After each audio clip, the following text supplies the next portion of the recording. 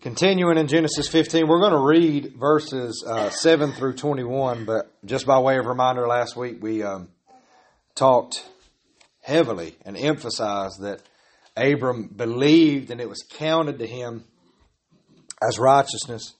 And we talked about the fact that it is still the same today. There's nothing that we do. We can't work hard enough, strive hard enough, will hard enough, or anything of that nature. There is a promise of God that stands, that all who look upon the Son and believe will be saved, and all who have faith in that, all who believe that, it is counted to them, credited to them, to us as righteousness. So we talked a lot about that last week, and praise God for that salvation is by grace through faith. Now, today, we're reading verses 7 through 21. There's going to be a covenant that is made between God and Abram, which is going to be significant. You're going to see that Abram is pretty much going to be a bystander in this covenant.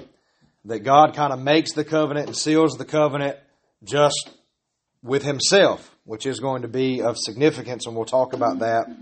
And then, by the end of the sermon, what I want us to really do is, instead of having that lens zoomed in to where we're just looking at Abram and this covenant, I want us to kind of zoom out and get a really big picture of the fact that, once again, I'm going to say this, everything in the Old Testament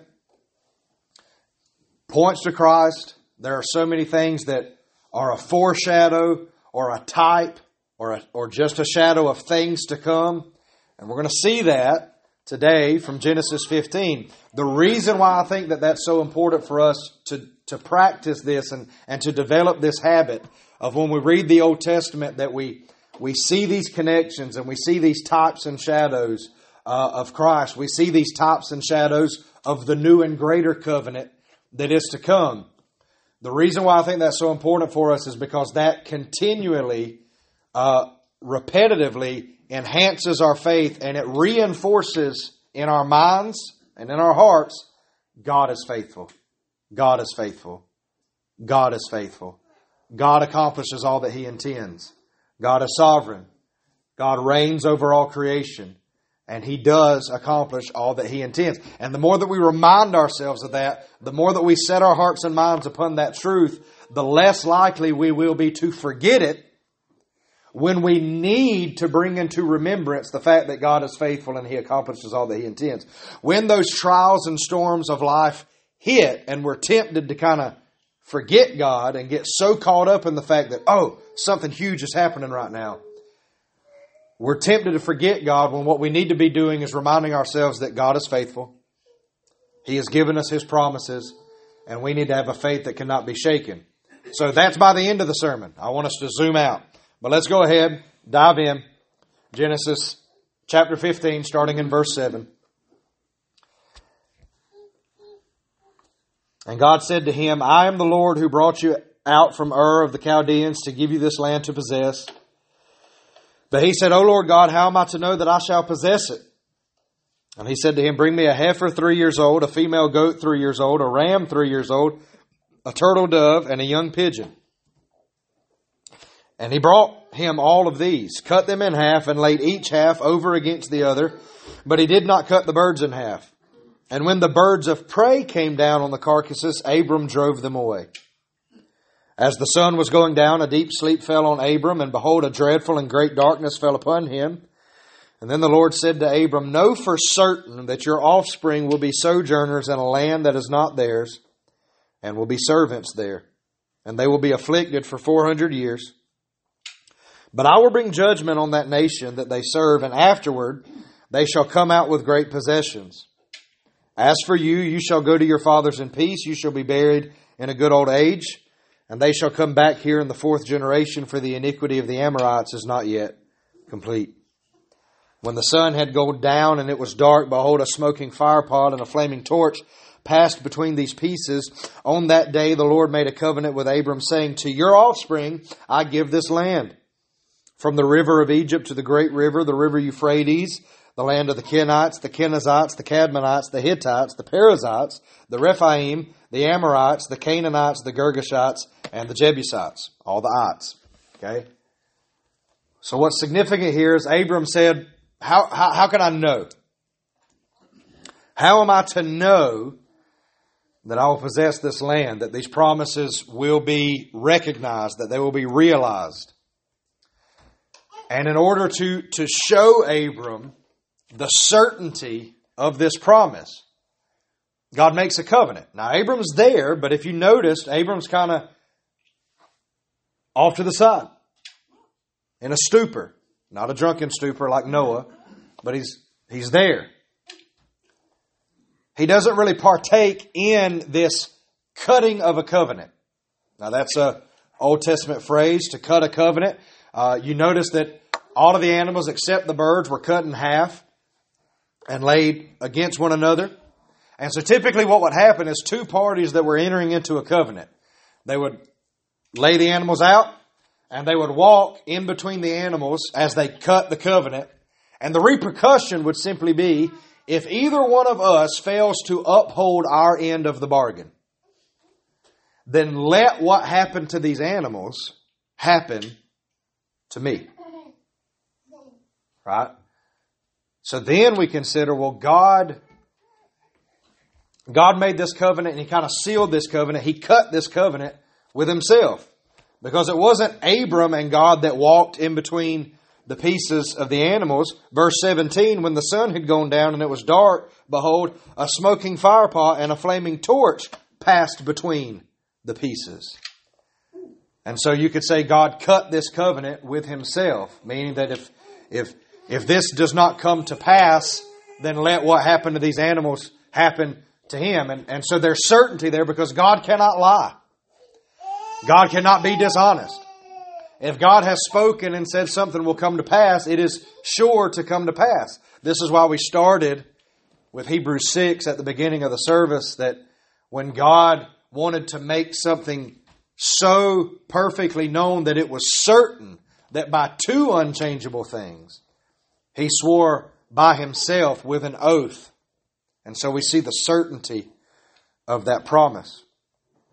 Now, in verse 11, it says, when birds of prey came down on the carcasses, Abram drove them away. I will share this. I'll be brief with this, because in my studies, I actually stumbled across an interpretation of this text that I wasn't overly familiar with. I've studied deeply on the cutting a covenant and the fact that God cut this covenant with Himself and the significance of that, so we can know that it will be certain.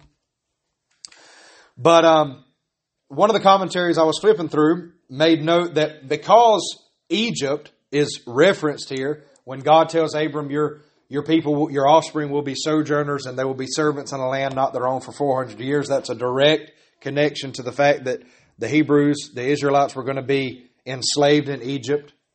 And if you look at the timeline, which we'll get to that because we're going through Genesis, but all of that checks out. That it could be that in cutting these animals and laying them out, that represents the people of God, the nation. When Egypt or any of their enemies come down to consume them, they're protected. Abram serves as a sign of God's protection, driving them away. And then when you get to the smoking firepot and the flaming torch, that actually represents the pillar of the pillar of smoke, the pillar of cloud, and the pillar of fire that actually accompanies the Hebrews after they have left Egypt. But I'll keep that brief. Sometimes I don't put stuff like that in sermons because I don't want people to just start thinking how that checks out and you actually check out of this sermon. But I thought that was interesting. I do think there is some connections there, some precedents there. So I wanted to share that. But what we're going to look at this morning is not all of the connections along that line of thinking. What we're going to look at simply is this. There was a promise given. And God, in making it known that this promise was certain, that it would surely come to pass, cuts a covenant, makes a promise with Himself to Abram. What does this mean for us? Why is this significant for us? And keeping that connection with last week that we're justified by faith. We have faith in the promises of God. So therefore, we should think that we should consider it somewhat important. Well, if I have faith in the promises of God, how can I know that the promises of God are certain? That's applicable for us today. So, the first part of what the Lord reveals to Abram here in verse 13, He says, the Lord said to Abram, know for certain that your offspring will be sojourners in a land that is not theirs and will be servants there, and they will be afflicted for 400 years. That seems pretty grim. Abram says, how can I know that I will possess these things? How can I know that this is certain? And the Lord says, well, know this. Your offspring will be sojourners in a land not their own. They will be servants there, and they will be afflicted for 400 years. You say, well, there doesn't really seem to be too much to rejoice in that, other than the fact that there will be offspring. So that's part of the promise of God. But they'll be sojourners? And they'll be afflicted for 400 years? That doesn't really make you feel like you want to throw a party for anything, right? But the next thing we read is this. But I will bring judgment on the nation that they serve, and afterwards they will come out with great possessions. Then he says this, as for you, you will go to your fathers in peace. You shall be buried in a good old age, and they shall come back here in the fourth generation, for the iniquity of the Amorites is not yet complete. So, the promised offspring will be sojourners and servants and afflicted in a land not their own for 400 years. That seems grim. But God will bring judgment on the other nation, and His people, Abram's offspring, will be set free from their bondage. They will be redeemed, and they will leave with great possessions. Then we see plainly, Abram's not going to be around for this part of the promise.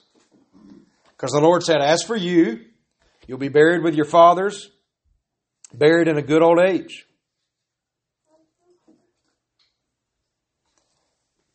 The significance that I want us to pull out of that is that these promises are given to Abram. And Abram's not even going to be around to recognize the fullness of these promises. God does not need Abram to be around to fulfill all of these promises. God's plans are not contingent upon Abram being there, doing what Abram has to do or whatever. God's plans are contingent upon Himself. There's a phrase that I've been repeating for the past few weeks. God accomplishes all that He intends. The reason that God is able to accomplish all that He intends is because He does not stand in need and He does not rely on anything or any person other than Himself to accomplish all that He intends. God gives these promises to Abram. He does not need Abram to continue living or continue to be there. Abram doesn't have to be there in Egypt to make sure that the people actually get out of Egypt. God sends Moses. Abram is simply a vessel of mercy, a vessel of grace that God is using to accomplish all that God intends. God is using Abram for His glory to bring about His plans, but He does not need. His plans are not contingent. He does not rely upon Abram. You say, well, Caleb, why do you feel the need to stress that? Because it is no different with us. God has saved us. God has redeemed us. But God does not rely upon us. God's plans are not contingent upon us ultimately. God is going to continue to accomplish all that He intends. God is going to continue to bring about all that He has purposed, all that He has ordained to come to pass. And we are simply recipients of grace. And God, yes, God has prepared us for good works, and we are to walk in those good works. And we should rejoice that God saw fit not just to save us, not just to call us to Himself, but He has a purpose in all of the things that He has called us to. There is eternal weight and eternal significance to the life that God has given us. So I don't want you to think, oh, well, Caleb's telling us that God doesn't need us and God doesn't rely upon us. That kind of just makes me feel like, well, what am I even here for? That's the opposite of how I want you to process that and digest that. God does not need us. His plans are not contingent upon us. However, as the recipients of His grace, He has left us here. He has prepared us for good works. And all of those good works, every aspect of our lives, He has ordained for His glory and for a purpose. And yes, He uses those things to bring about His plans. God ordains the ends as well as the means. And so God has saved us. He has left us here for a purpose, for a reason. And every aspect of our lives is for His glory as He brings about all of His plans. And as individuals, let us not forget that all of the things that He has ordained for us, He is continually shaping us into the image of Christ so that we may look more and more and reflect more and more the image of His Son. But don't overlook that. When we're talking about the people of Israel being in bondage for 400 years, we're talking about their enslavement in Egypt under Pharaoh. Abram's not there for any of that. And yet everything still comes to pass just as God said that it would. But Abram here, chosen by God, vessel of mercy, vessel of grace, he will have a son of his own household. It will not be Eliezer of Damascus. It will be his own son, him and Sarah.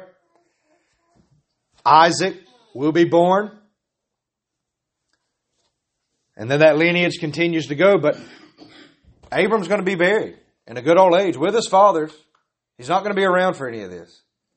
But yet God's plans still continue on. And this is all of us.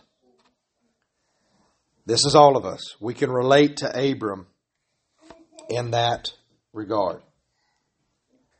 When the sun had gone down, verse 17 again, when the sun had gone down and it was dark, behold, a smoking firepot and a flaming torch passed between the pieces. On that day the Lord made a covenant with Abram, saying, to your offspring I give this land, from the river of Egypt to the great river, the river Euphrates, the land of the Kenites, the Kenizzites, the Cadmonites, the Hittites, the Perizzites, the Rephaim, Amorites, Canaanites, Girgashites, and Jebusites.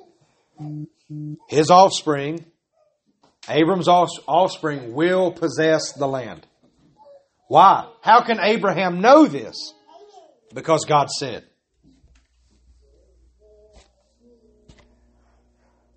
And even when Abram said, how am I to know this? God simply made a covenant, cut a covenant with Himself.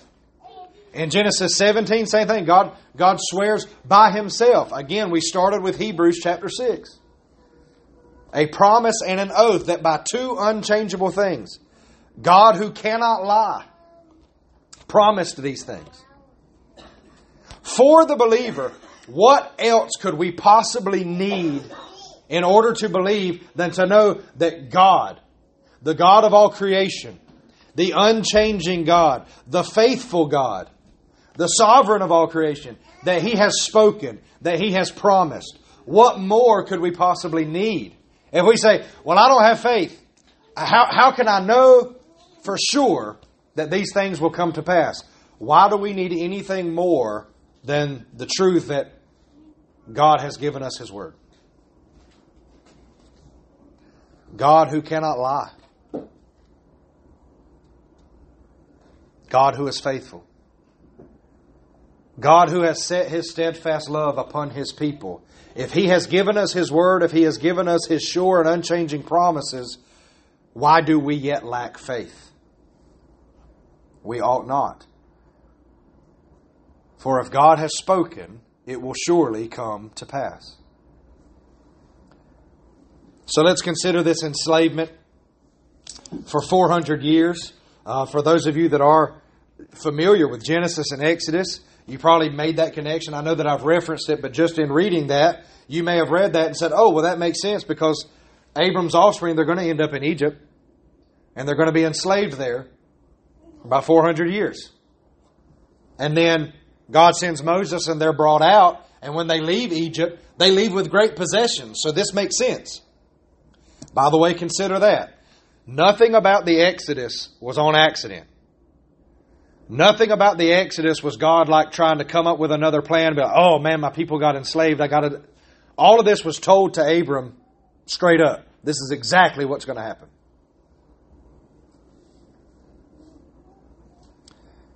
This is the part of the sermon where I want us to zoom out and consider something. Everything in the Old Testament, a type and shadow of things to come. At this point, we could break down the projection of Abram's life and his offspring like this. Abram is to be the father of a great nation, and his promised son will be the heir of his household. His offspring will be enslaved for many years, but they will be saved out of that bondage. And we know, if you're familiar with Exodus, they're saved out of that bondage by a Redeemer, Moses, and the blood of the Lamb. And they are taken to a land that is theirs, namely the promised land given to Abram. So let me run through that one more time. Abram is to be the father of a great nation. His promised son will be the heir of his household. His offspring will be enslaved for many years in a land that's not their own. They will be saved out of that bondage by a Redeemer and through the blood of the Lamb and taken to a land that is theirs, namely the promised land given to Abram. We've zoomed out. Let us consider this. God is the father of a great nation, and His promised son is to be the heir of His household. His people will be in bondage to sin and serve as slaves of sin, but will be saved out of that bondage through a Redeemer and by the blood of the Lamb. And they will be led to a land that is their own, namely the promised land of eternal glory. You see that? When we say that the Old Testament is a shadow of things to come, it's significant. It matters. All of these things ultimately point to Christ. All of these things ultimately point to the redemption, the salvation, the eternal life that is found in Christ alone. And all of this, every last detail of it, think about this. That could not be true if God was not sovereign and exercised power and authority over all creation. This could not happen by accident. This could not be coincidence. It cannot simply be coincidence that Abram was to be the father of a great nation and he had a promised son. And that his offspring would be enslaved. And that they would have to be redeemed. And that redemption, that being brought out of Egypt would include the blood of the Lamb on the doorpost. And that as a result of that, the people would be led into the promised land which God had promised beforehand. There is no way that it's just a coincidence or it's just an accident. There's no way that the cookie crumbled that way. That it also stands that God is the father of a great nation, a people for His own possession. And His only begotten Son is the heir of His household. And that those people would also be enslaved in bondage to sin. And that they would be redeemed by the blood of the Lamb. And that as a result of that, all those who are redeemed will be led to a land that is promised to them, namely eternal glory. The new heavens and the new earth. Things like this cannot be explained by, oh, well, it just happened that way. That's really cool. That's really neat. No. God planned it to be so. God has ordained all of these things that came to pass here, that are still coming to pass, that will come to pass. So we can say with full confidence, just as Jesus said in the New Testament when He's speaking of the Old Testament, all of that pertains to me. Now that's a big statement. For Jesus to say, all of that Old Testament pertains to me. That's huge. Even here in Genesis 15, when we have this little snapshot of, oh, your offspring will be enslaved for 400 years, they'll be afflicted for 400 years, but later they will be brought out and with great possessions.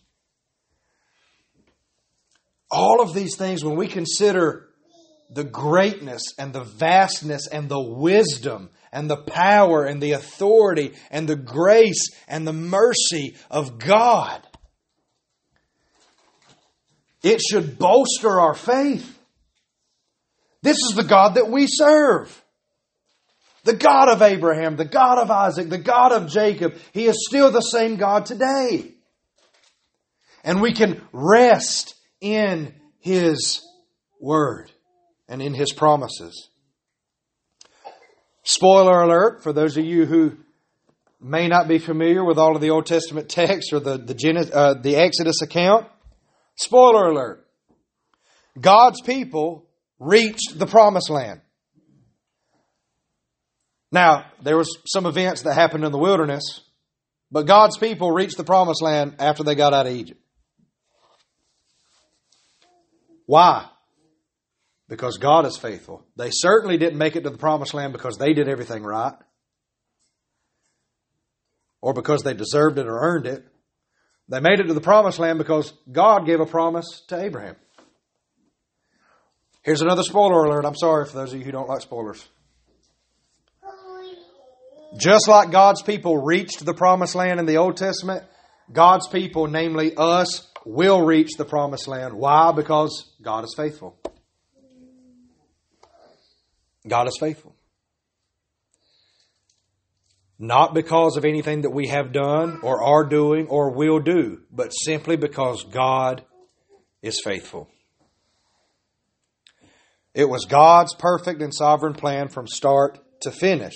And we see that here. If you've ever wondered, why or how did God's people end up in Egypt anyway? Why was that even a thing? How was that part of the plan? When you ask questions like that, I want you to know and I want you to be excited that there's biblical answers to those things. Why did God's people end up in Egypt? Because it was part of God's plan. You say, well, that's a cop-out. Okay, well, let's get more specific. How do God's people, being in bondage in a land that's not their own, being enslaved in a land that's not their own, but later being redeemed, how in the world could that possibly apply to us today? Well, we're born in sin. We didn't ask to be enslaved. We didn't ask to be born dead. We're born dead in sin because of Adam's transgression. And there's nothing we can do to free ourselves. There's nothing we can do to break free from sin. We need a Redeemer. God has sent that Redeemer. Christ. In the Exodus, when that last plague came, the death of the firstborn, what led to God's people being passed over was the blood on the doorpost. We are redeemed, we are saved by the blood of the Lamb. So you say, why in the world would God ever want His people enslaved to later be redeemed? But why would that be a part of His plan for them to be afflicted and to suffer? As a picture to point to Christ. Well, why would He want everything to point to Christ? So that Christ will have preeminence in all things.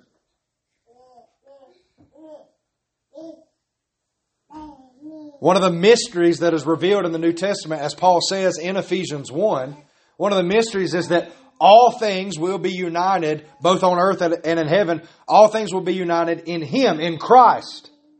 And in Colossians, Paul words it by saying, Christ will have preeminence in all things. That has always been the will of the Father.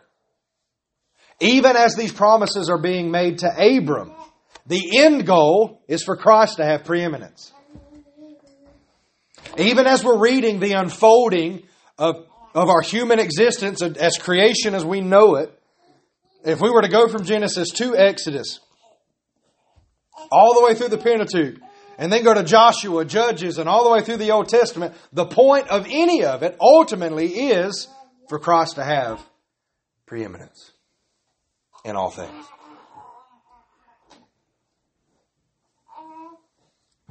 There was never a moment in any of this. By the way, we're still in Genesis 15, so obviously the Exodus, even the Israelites being in Egypt, none of this has even happened yet.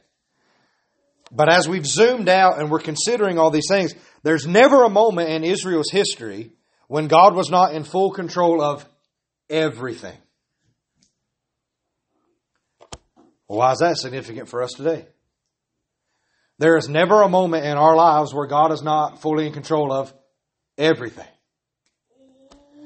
You say, well, I feel like I've had to endure some affliction. I feel like I've been through a lot of hard times. Okay, there is a purpose and there is a plan and there is meaning behind all of your afflictions, all of your hard times, all of your pain, all of your turmoil. There's purpose in it. How does that affliction, how does that pain, how does that heartache, how do those trials, how do those things point you to Christ so that He can have preeminence in all things? You say, I don't like thinking like that when I'm in a trial or a tribulation or when I'm afflicted or when I'm suffering. I just like thinking about, how can I be done with this? That's not how we ought to think as believers. We ought to seek wisdom. We ought to seek knowledge and understanding. But we also should think, as believers, we should think with an understanding and a knowledge of Scripture that reminds us there is a purpose for everything. If I'm suffering right now, if I'm going through a trial right now, if I feel afflicted right now, God has a purpose in that. God, grant me wisdom. Help me to see what your plan, what your purpose in this is. Because here's one thing for sure. What you're going through, what you're suffering with, is not for no reason. It's not just a fluke. You say, I don't know how I got in this mess, or I don't know how our family got in this mess, but we've got to find a way out of it. No. Seek wisdom. Is God humbling you? Is God testing your faith? Is God simply trying to enhance or grow your knowledge and wisdom of Christ? All of the above. But one thing we can know for certain is that there is not 1 second of our life that is not without purpose and without meaning. Why? Because God is God. And there's a meaning and a purpose for all things, even the affliction, even the suffering, even the pain. God is over all of it. And above all of that, we have the promise that not only are we saved, not only is there sanctification, there's purpose in everything, we know for God's people, what is our inheritance? To be with Him in glory forever. And we know that there will be a new heavens and a new earth. And we will be there for eternity. And guess what can stand in the way of that promise? Nothing. Nothing. And we know that anything that we suffer or go through here is not worthy to be compared to the glory that will be revealed. And we rejoice in that. So that's zooming out. A lot of thoughts there. A lot of things to consider there. We zoom back in. Genesis 15. God has made this covenant with Himself. Again, Abram is a vessel of God that has received mercy and grace and has been called by God to accomplish God's purposes. Abram has received these promises from God. And as a way to show Abram that these promises are sure, these promises are firm, they are certain, God cuts a covenant, makes a covenant, and He is the only one who walks between the parts of the animal. So this covenant, the fullness of this covenant is upon God's shoulders. And just to really drive that home, I'm going to go, God who cannot lie. God who is faithful. God who is unchanging. The fulfillment of these promises to Abraham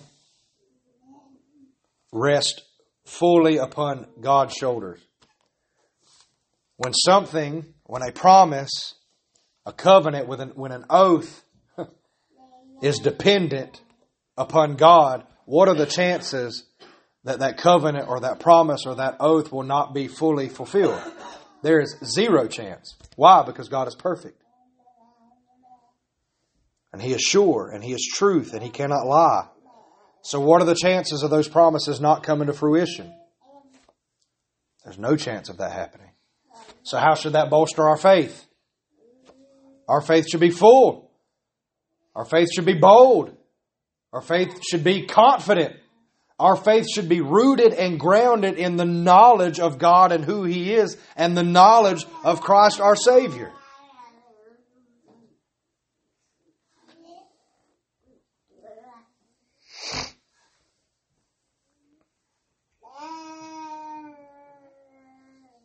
God's people, Abram's offspring, did inherit the land.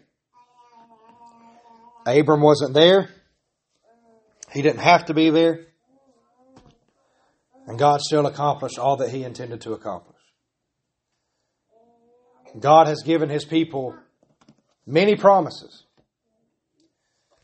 And all of God's promises are yes in Jesus, the object of our faith. I pray that as we consider all of these truths, again, that our faith is caused to grow and mature and be more sure. I didn't mean that to rhyme. I'm not trying to make a song up here. God's promise, that's right, Ren. To connect this to last week, just a bit, and then to close. Last week we talked about how Abram, and even us today, justified by faith.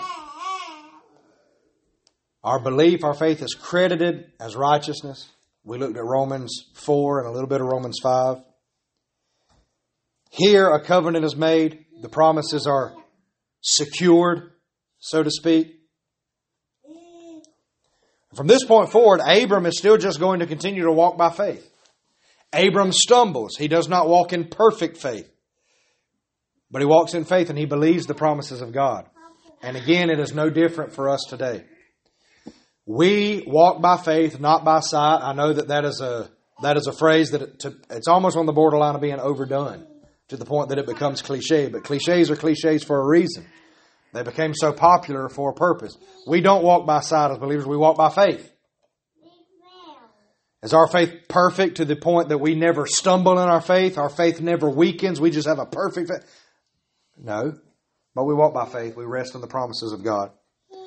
And when we find our faith struggling, when we find our faith weak, or when we find ourselves falling short or doubting or being fearful, what is it that confirms our faith? What is it that re-strengthens our faith? What is it that rejuvenates our faith? It's simply this. Consider God.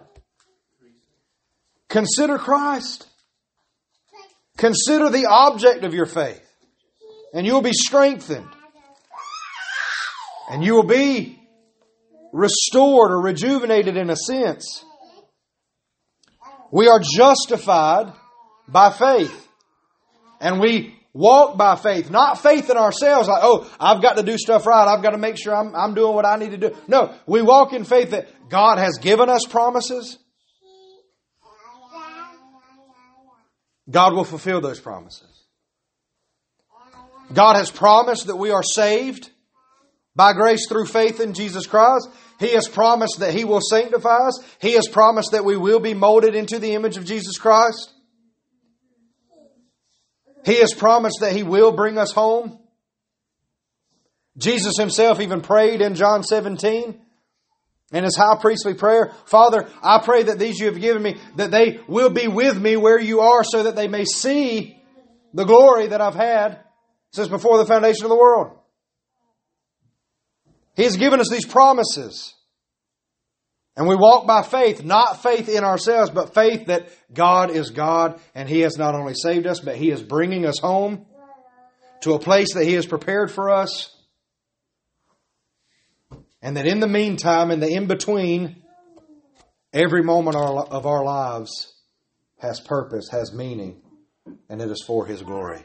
So we are justified by faith, and we walk by faith. And of course, for the believer, once more, I simply pray that this sermon, as we discuss these things, that this has been an encouragement, that this has bolstered your faith. But for those that may hear this and say, well, I'm still on the fence, I don't even know that I am saved. Or for those who are certain and say, well, I know I'm not saved. I know I've never repented and believed. Then I can joyfully and eagerly tell you this morning that it is still no different. All who believe will be saved. Repent, for the kingdom of heaven is at hand. All who turn to Christ in repentance and faith will be saved. What hinders you? Believe, and you will be saved. And then these promises, these things that we've discussed this morning, are yours just as much as they are ours. Because all of the promises of God are yes in Jesus. Let's pray.